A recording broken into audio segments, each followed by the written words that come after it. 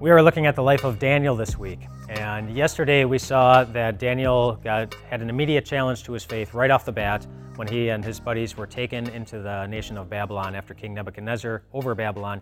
He came in and he defeated the Israelites. But Daniel passed the test, and now things were good. He had a place of a pretty high position of authority, and things are looking really good. But in chapter 2, another test comes up really, really quickly. And the test comes from Nebuchadnezzar himself, the king, who had a dream. And it was a dream that was very vivid and a dream that was very troubling. He thought it might mean something. And so King Nebuchadnezzar had a lot of different people employed as his wise men, as the people who had great understanding and who could maybe interpret a dream or giving some explanation as to what this meant. And so he brought in all of his wise men and he said, "I had a dream. I want you to tell me what it means." And so the wise men, they say to him, "Well, tell us what the dream was." But Nebuchadnezzar said, "No."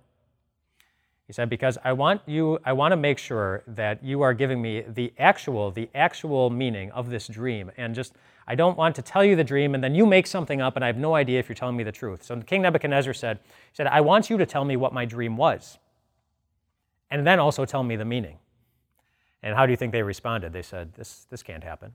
Said, "There's no way we know what your dream was. We didn't dream the same dreams, and we weren't there. We have no idea what that was. That's impossible. There's nobody on the face of the earth who can do that." And King Nebuchadnezzar said, "Well, fine, then you guys are useless." And so he ordered that all of the wise men in his entire kingdom be killed.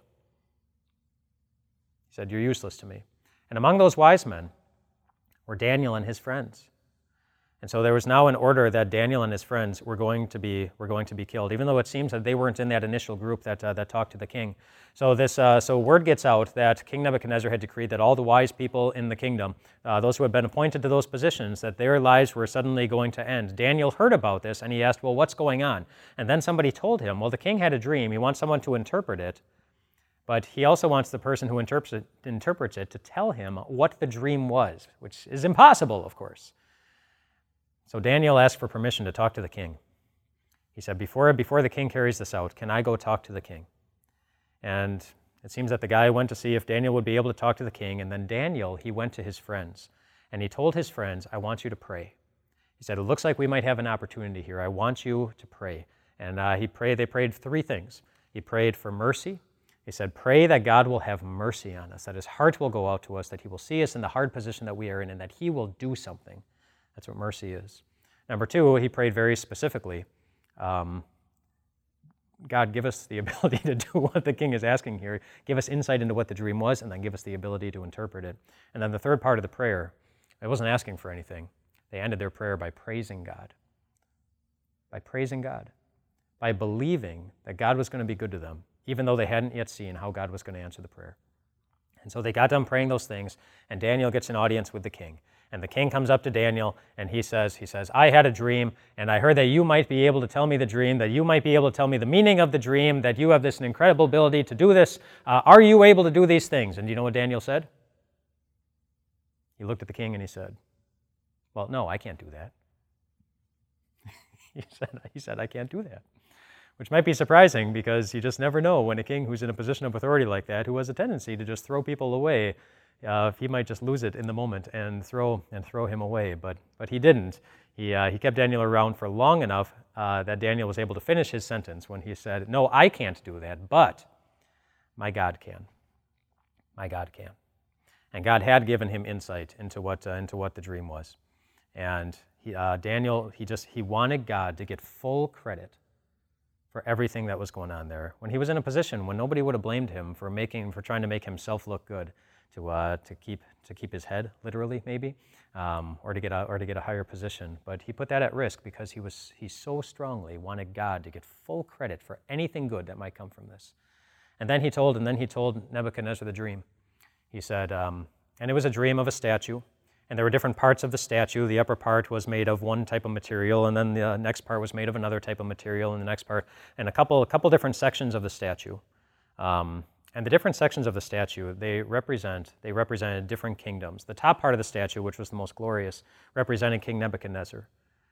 And then the next part represented the kingdom that would come after him.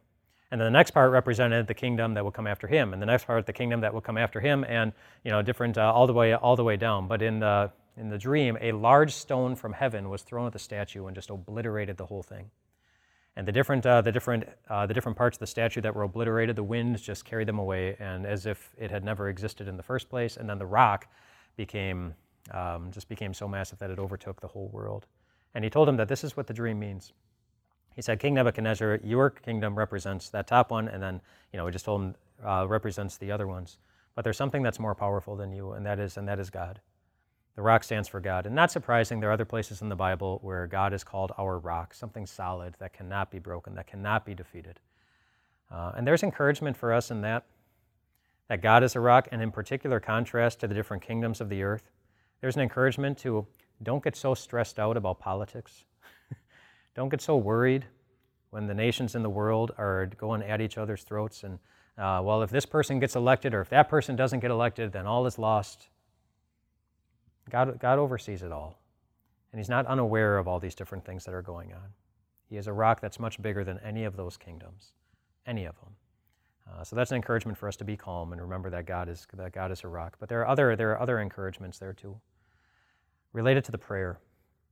When you're going through a tough time and when you're in a tough situation, that's great guidance for how we ought to pray too. Remember that our God is a merciful God. That God does see us in our pain. He does see us when we hurt. He sees us when we're troubled and confused and lost and broken. He sees that, and his heart goes out to us. We see that so clearly at the cross, that God has mercy on us, even our self-inflicted wounds, and he heals us from them. And so pray to God, appealing to his mercy. He is a merciful God. And then pray very specifically about whatever it is that's going on in your life. There's so many promises in the Bible related to prayer. But pray very specifically. There's a passage in the book of James that points out one of the reasons we might not have good things in our life that we feel like we should. It says, well, you don't have them because you haven't taken the time to ask them, to ask God for those things. So take the time, pray very specifically. He answered Daniel's prayer very specifically here. And then thirdly, don't forget to give God credit. Credit before he answers your prayer, an act of faith saying, God, I trust you with my life. I trust you to answer this prayer, and I praise you no matter what. And then certainly also credit after it's all done. Daniel was quick to give credit to God before he showed Nebuchadnezzar that he was God and that he knew what was going on. But we have a great God who pays such close attention to you.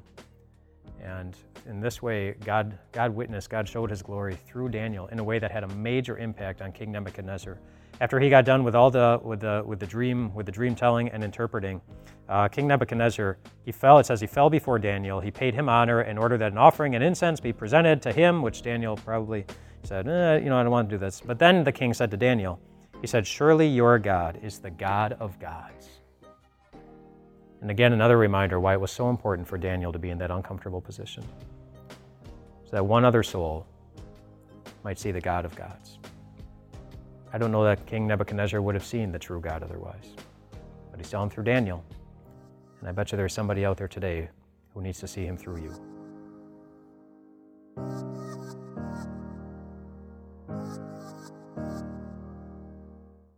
Hey everyone, Pastor Mike here with Time of Grace.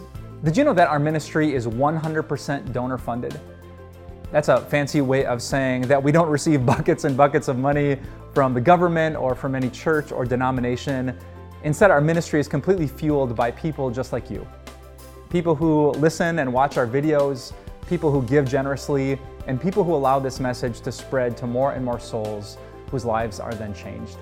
So for all of you who give, thank you so much. And for all of you who haven't given yet, we would love for you to do so. We really need your support. We want to reach people now with the good news of Jesus, which is why we need your help. Thanks for praying about that. Thanks for considering it. And thanks in advance for your support. God bless.